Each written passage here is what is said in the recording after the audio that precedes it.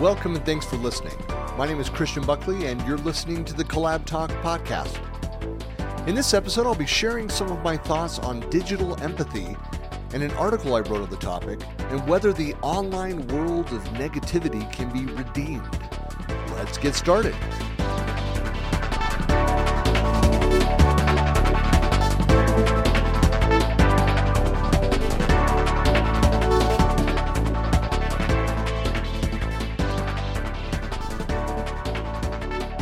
Well, welcome to this episode of the Collab Talk podcast, and I'm going to go in a slightly different direction today and talk about a topic that I've been thinking about, and I'm sure all of you have been thinking about. And I wrote a blog post about this. I'm going to go through most of that blog post and a couple other things, but digital empathy and whether it is broken and what we can do to fix that.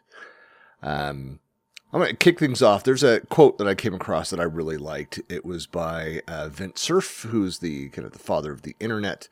The internet is a reflection of our society, and that mirror is going to be reflecting what we see. If we do not like what we see in that mirror, the problem is not to fix the mirror. We have to fix society. Some deep thoughts there from Vint. Yeah. So, really, what has happened to the state of dialogue? And this has, of course, been on a steady decline. And, there's like I've got a couple articles in front of me that are just, I'll be nice and say hogwash. Like the New York Times, hate speech rise on Twitter is unprecedented. Like after Elon Musk took over. BS. That's the bias showing of the authors because it's going less in their direction. It hasn't changed at all. The volume of hate that's out there, the hate and vitriol, it's maybe there's a little more balance in the hatred that's out there, but it certainly hasn't gotten worse. That's just ridiculous. No measurement in any way, shape, or form shows that is the case. And that's right there. That points to part of the problem that we have out there. What's happened to the state of online dialogue? Well, online dialogue it's complex, it's varied, it gets weird sometimes. On the one hand, the internet has opened up all these new opportunities for people to engage with others from around the world, to share ideas, to share perspectives. And look, this has led to a vibrant and diverse and rich online community. People can exchange information and learn from one another. It's made the world smaller. However, it's also given rise to a number of problems that can hinder productive and respectful dialogue, for one. For example, online anonymity. That is a problem. The ability to communicate without that face-to-face interaction, for people to be able to claim to be someone that they are not. It encourages people to really behave in ways that they wouldn't in person. And that leads to this proliferation of the trolling, the hate and vitriol, and other forms of, I guess, toxic behavior, if you want to call it that. People are just their worst selves when they don't think that there are any repercussions. And then you have the problem of the echo chamber. And this is a problem that Twitter has been. And has been like 90% of one political leaning on there for most of its history. And now there's a little bit less. A lot of those people vacated themselves. I chose those words. And they left and went over to Mastodon and whatever, they're whining in their holes around it. But, then you have more of the idiots on the right that have also that tried to make it more of their echo chamber. I don't believe that it's gone, it maybe went from 80-20 to 70-30. But that echo chamber with everybody that's around you that believes the same things that you believe and are shouting down anyone with different ideas, it reinforces people's existing beliefs and biases, and it makes it very difficult for anybody with a new idea to introduce that idea and engage in open-minded and constructive dialogue with people with different views. So, all the people that talk about free speech, and look, there's problems. I think what's happening in Canada, for example, by not falling prey to some of these crazy social ideas that are out there, and whether you believe that's the case or not, and are being nice or not nice in the words that you say, it's like words don't, words are hurtful, but they don't actually hurt you. And so people need to have a little bit of emotional intelligence and get over themselves and realize that not everybody's going to agree to disagree and move on. But then there's also the spread of misinformation, disinformation, which can undermine the quality of online dialogue. But here's the problem with that. Who defines what's misinformation and disinformation? Because we saw through the pandemic and what's in the news now. You have things that are people that are on one side of the political spectrum are suddenly realizing that statements that were made 2 years ago about COVID, is what I'm talking about, may have been correct after all. But they shut down the dialogue. They shut down the scientific discussion. They shut down the freedom, the ability to talk about ideas. And so it made it really difficult then to distinguish fact from fiction. If you label everything as false before there is information to know whether it truly is false. We've always had that open dialogue, and that's part of the problem. That's why I see that it's gotten so convoluted. Why digital empathy, and I'll talk about that next. But why it's become so difficult to have empathy for other opinions is because people you hear something that is contrary to your belief, and so you shut them down before you can then have a dialogue, before you can go back and forth and hear those ideas and hear those opinions. I think change minds, have a discussion, or walk away. But what you don't do is you don't stop people. You don't stop people from speaking. Digital empathy is, I'm going back to my blog post now. If you've not read it, you go out to buckleyplanet.com and you'll find this article, Is Digital Empathy Broken? Digital empathy refers to the ability to understand and share the feelings and experiences of others in online or digital environments. It involves the use of digital communication technologies, most through modern social networking platforms. You think of tools that we would use at work. We have Zoom and Teams and kind of all these chat tools. And we use those to connect with others and to express empathy. I agree with you. I understand you. Kindness. Thank you for sharing that information. Understanding. Like, I don't agree with you, but I understand your point. I appreciate your perspective. But we're going to have to agree to disagree. We can still be friends. Look, I'm a very conservative person. Some of my closest friends are far left-wing. Far left-wing, and yet we still have things that we agree on. Friends and family and community and technology and a lot of other things. We don't have to talk about politics or religion and make each other angry. There's plenty of other things that we do agree on, and that's what we focus on. And so my intent in writing the post was just kind of surfacing some ideas around there. I'm not trying to get political because honestly, look, I'm not a Republican. I'm not a Democrat here in the U.S. I'm in the middle. I think both sides are idiots. I'm more of a religious constitutionalist.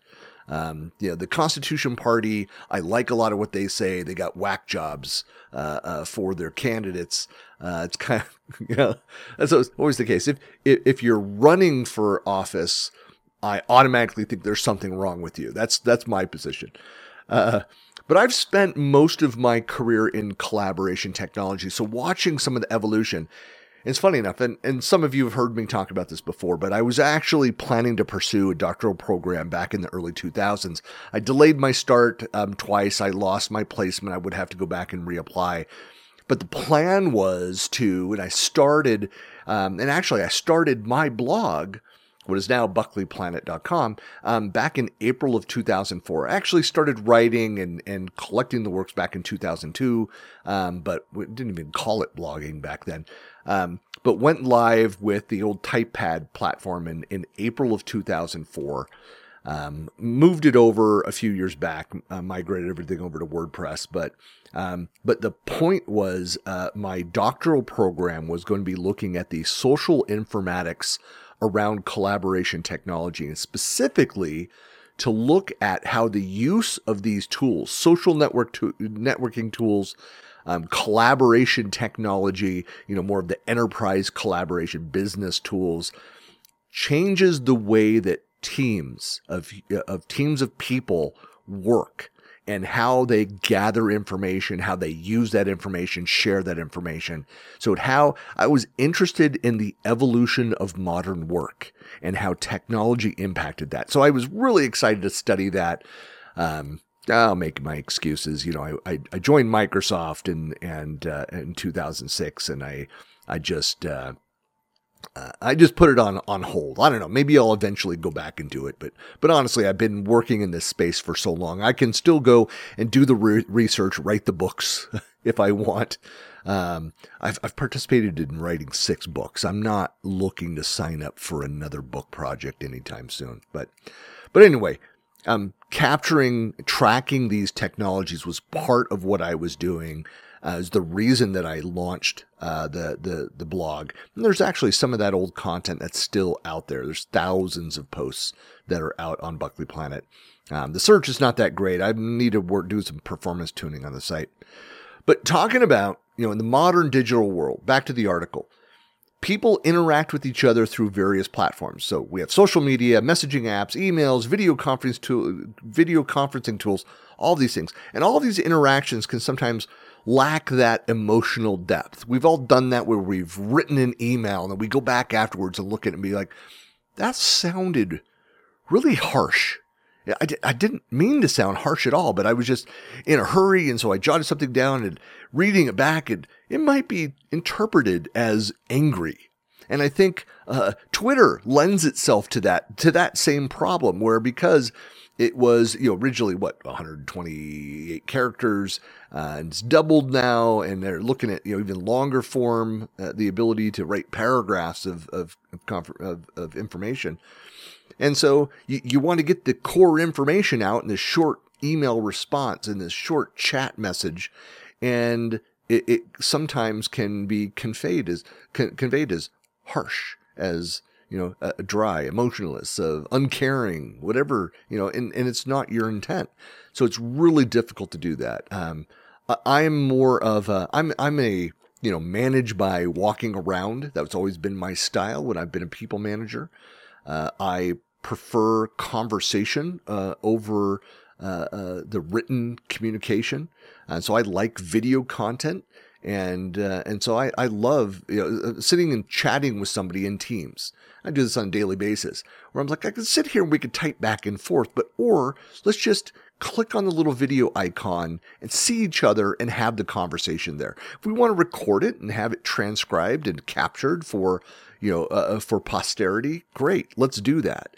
Make it searchable. There's a reason for doing that, for having transcripts of your internal and your company videos. But so anyway, so the interactions we have, they lack that emotional depth, and the nuance of being able to see somebody, track the eye movement, the posturing. And so that can lead to miscommunication and misunderstandings. So digital empathy, it's really trying to bridge that gap by incorporating emotional intelligence and human connection into digital interactions. And there's different ways that we do that, and some are more successful than others, like emoticons, adding GIFs. And yes, it's GIFs with the hard G, not GIFs. That would be a J. Yeah, or peanut butter. Yeah, it's a brand of peanut butter, people. But so digital empathy, it involves recognizing and respecting other people's perspectives, their emotions and experiences, even when they differ from your own. It also involves actively listening, hard thing to do for most of us in the modern world. With my ADHD, my OCD, all the issues that I have, the learning disabilities growing up. That's why I'm great with in-person and dialogue and seeing and reacting to audiences when I speak to them. Like, I hate doing just pure online and not being able to see the reactions, the facial expressions. Like, am I going down a tangent? Am I losing people, or are people riveted by that content as I tell that other story? I want to be able to see that. I want to have that level of interaction so I can respond. They can respond, and it acknowledges, each other's emotional connection there. Which always makes me think of my favorite movie in the world is Blade Runner. It's designed to evoke an emotional response. Everything that I do, everything that we do, they are designed to evoke an emotional response. So we can do that. We could use emoticons. We can express our compassion by using different words, using movement, smiling as we talk. But being actively engaged in those conversations. And you don't have to agree. You do not have to agree with people. But you shouldn't use the differences in opinion and life experiences to demean people, belittle them, or disparage others. Just don't. It goes back to kind of that, the mom's golden rule. If you don't have anything nice to say, don't say anything. And, I have a business version of that I use. It's like, don't come to me with your complaints unless you have some suggested solutions. Because everybody is ready to complain, and then we'll go, should we do it differently? What does that look like? They got nothing. Digital empathy is an increasingly essential skill in today's digital media obsessed world. Having empathy for other human beings is at the core of building meaningful relationships. Hello. We have relationship problems out there. All the younger generations are talking about people getting relationships later, if at all, getting married later, if at all. And a lot of that is because they don't know how to communicate anymore. And communicating effectively and then contributing positively to online and in-person communities. It's one of the reasons why I love community interactions. And I won't say a name here, but there's somebody who he'll post things online, and he's a Facebook guy. I've known him for over a decade. He is wonderful in person. He's funny. He's warm. And his online persona sucks. He's just angry and bitter and lashes out. Like, there's nothing ever positive, unless he's wishing somebody a happy birthday. There's nothing positive. There's no positive spin on anything. He only comments when it's to tear somebody or something down. And you would never know that to meet him in person. And I actually had online interactions with him before I met him. And so I went in thinking, this guy is just a complete jerk. And the first user group, hanging out with him, we were laughing, and we've been friends ever since. Yeah. We seem to be living in an era where tolerance for differing opinions is at an all-time low, especially within the discourse, if you can still call it that, within the social platforms. So I asked the question again, so is digital empathy broken? I don't think it's inherently broken. It can be challenging to practice that effectively in some environments. They're just not... Twitter is set up to be negative. And even I find myself, I like dry humor. I'm a very sarcastic person.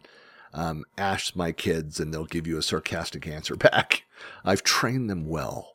They have skills there.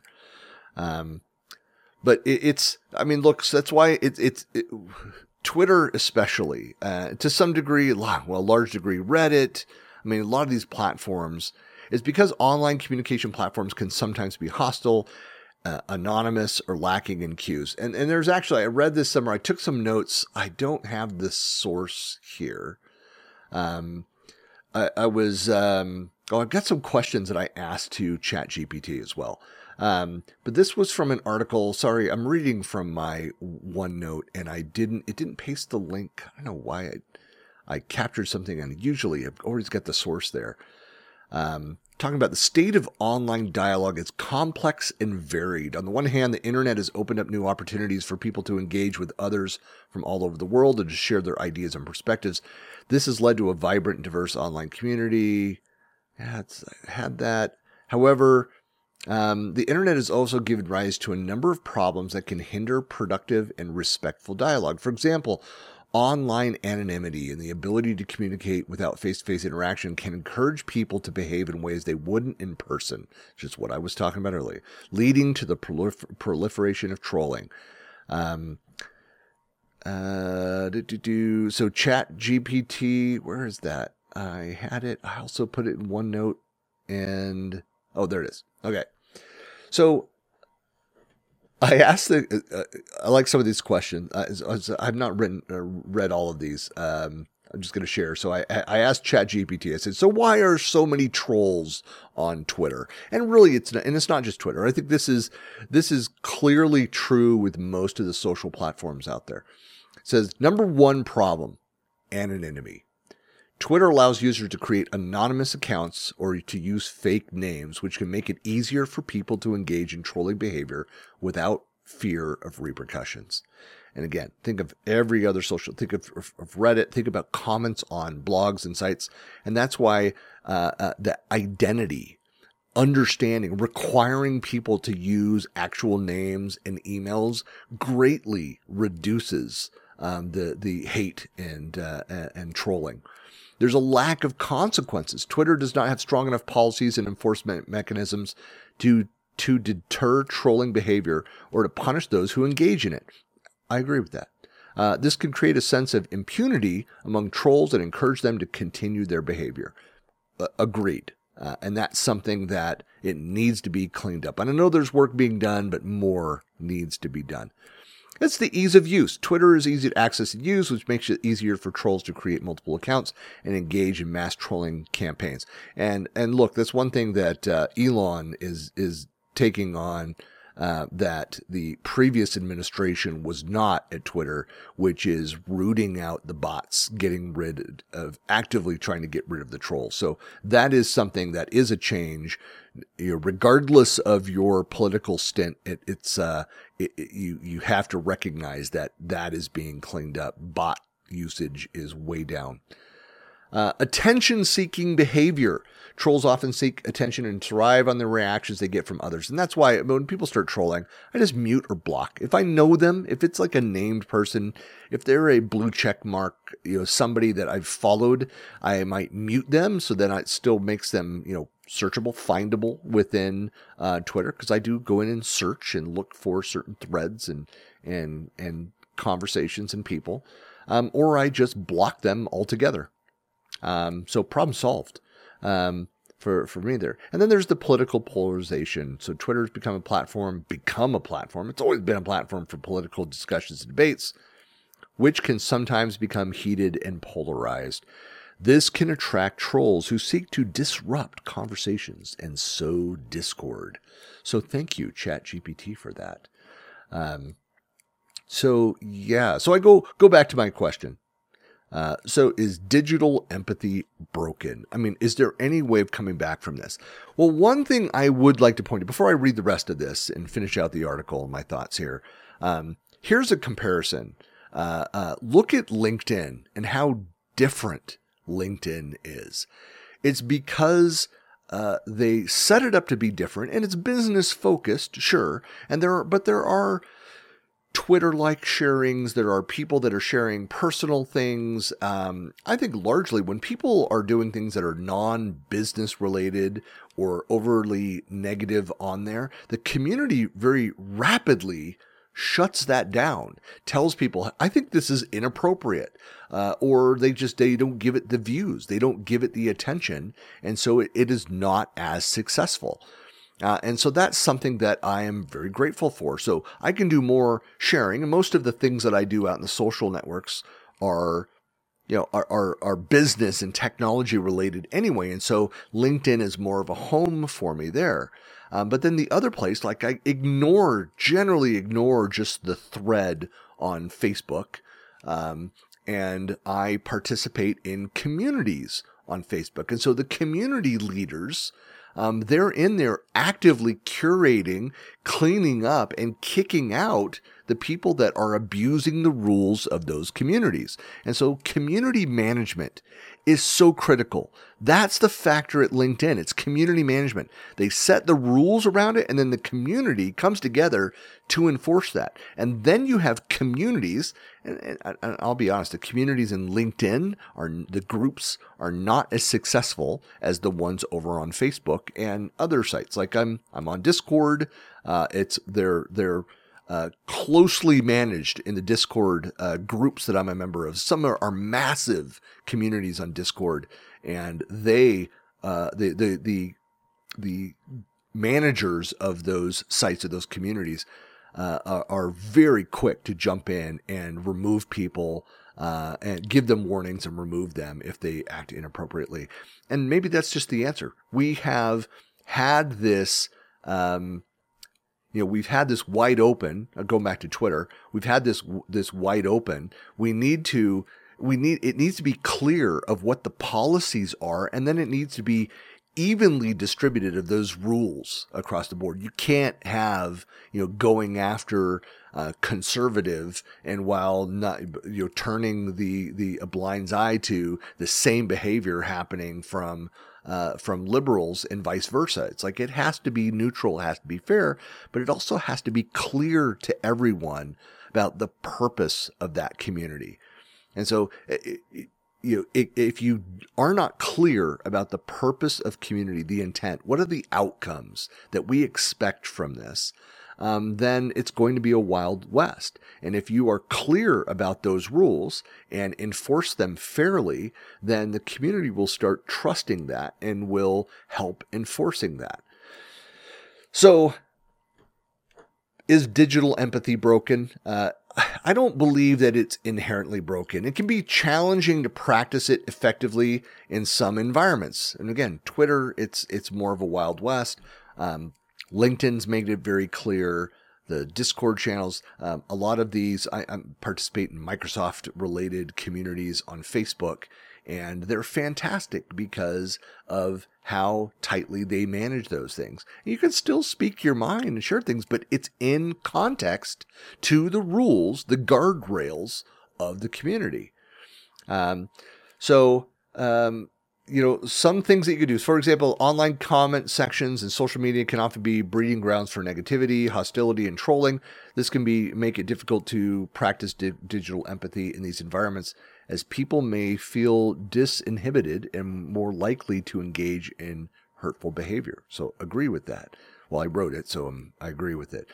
But not surprisingly, digital communication can be prone to misinterpretation. Wow, really? Due to the absence of nonverbal cues, which I've talked about, which can lead to misunderstandings, miscommunications, making it harder to build empathetic connections with others online. Despite those challenges, though, and here's I ended the article, it is possible to practice digital empathy effectively by being mindful of our online interactions, by actively listening to others, using appropriate language and tone. And tone is the hardest thing to do. And especially if you're short on time, and expressing empathy and understanding when appropriate. And there's times to be angry. There's times to shout, to raise your fist in disgust at somebody or some idea that's out there. Do it when it's appropriate. Don't have every response to somebody that doesn't agree with you to be anger. I don't get it. It's essential to recognize that even in the digital world, we are interacting with other human beings who have their own thoughts, feelings, and experiences, and to treat them with kindness, respect, and compassion.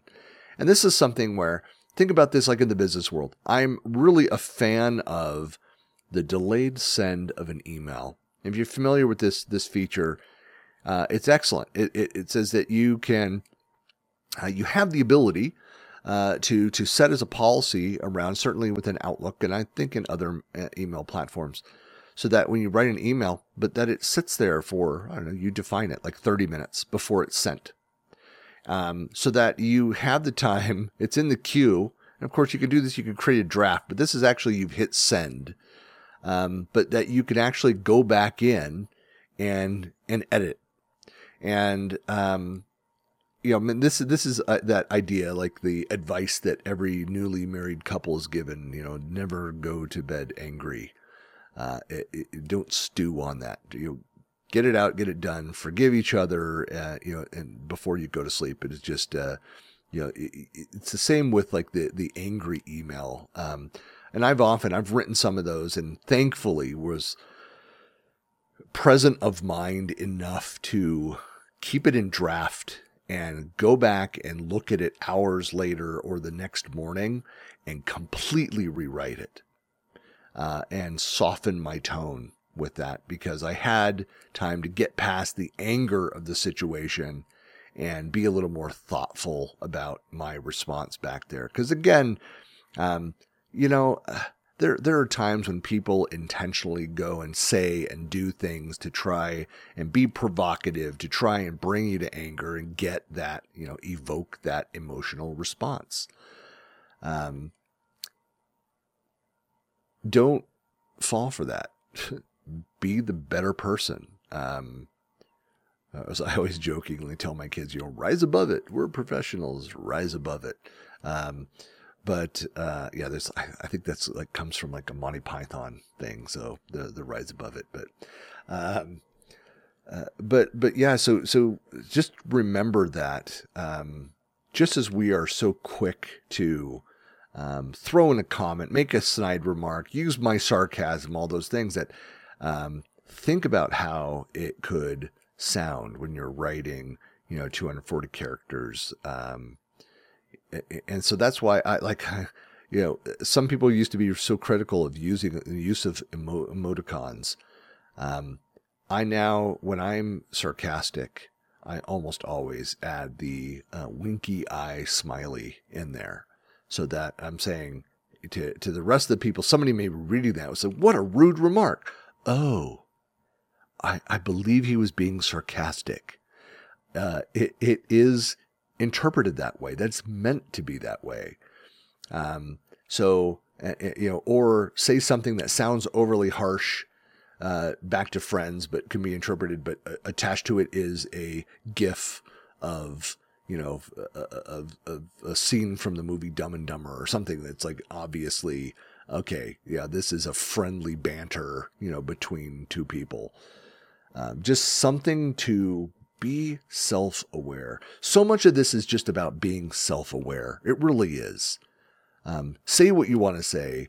Be righteously angry or in disagreement on a topic, but be aware of how it sounds. Am I just arguing for argument's sake? Am I the a-hole? Or, is it just the interpretation of those words? Are you just trying to be, because I get this all the time where people misinterpret I'm a very passionate person, especially when talking about kind of two topics, technology related things that I get very excited about. And I'm very passionate about in leadership development, people management side of things, is people and treating people the right way and treating them as human beings and listening to them and getting different points of view. I talk a lot about, not managing by spreadsheet. Look at the table of data that says one thing. Yeah. Did you go have a conversation with the person? Find out what's actually going on. Was it a bad day? Was it's consistent bad behavior? Is there something else going on? Have the conversation. And you'd be amazed at how many times there was one idea from management of that this is what's going on, and going and having a conversation on the floor by walking around and talking to people, you get a very different perspective. And the same is true with online dialogue. And look, I have the benefit of, as I talked about at the beginning, of being focused on this aspect of collaboration for, how long has it been now? So long. Yeah, almost 20 years now. in this space around this technology. That's why I got into SharePoint, and I was working on other social media technology prior to that. Really been in social media space since the chat tools started popping up in the mid 90s, and managed that for my own organization. My former college roommate and close friend actually ran AOL Instant Messenger, was there with the ICQ acquisition. So been using the chat-based technologies since the early 90s. And so, yeah, it's been part of my career that entire time. And so watching that change and evolve, and as the internet started to grow, seeing the decline of conversation and community, I've had a lot of time to think about it and to write about it, and I'm going to be sharing some more ideas on this going forward. But anyway, I just wanted to share this article, The Digital Empathy, Is Digital Empathy Broken? Go take a look at the blog post. Of course, I've just about recited the whole thing here today, but I would love to know your thoughts about this topic. So please share your feedback. And I should be back next week with another episode of the Collab Talk podcast with another guest, going through and talking about technology stuff, not all this stuff where I'm telling people to calm down. But thanks for listening. I'm going to go work on another blog post. Thanks a lot.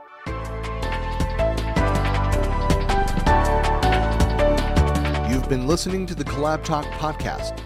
New episodes are published on most Fridays, and you can find us on Spotify, Apple Podcasts, iHeartRadio, and most other podcast platforms.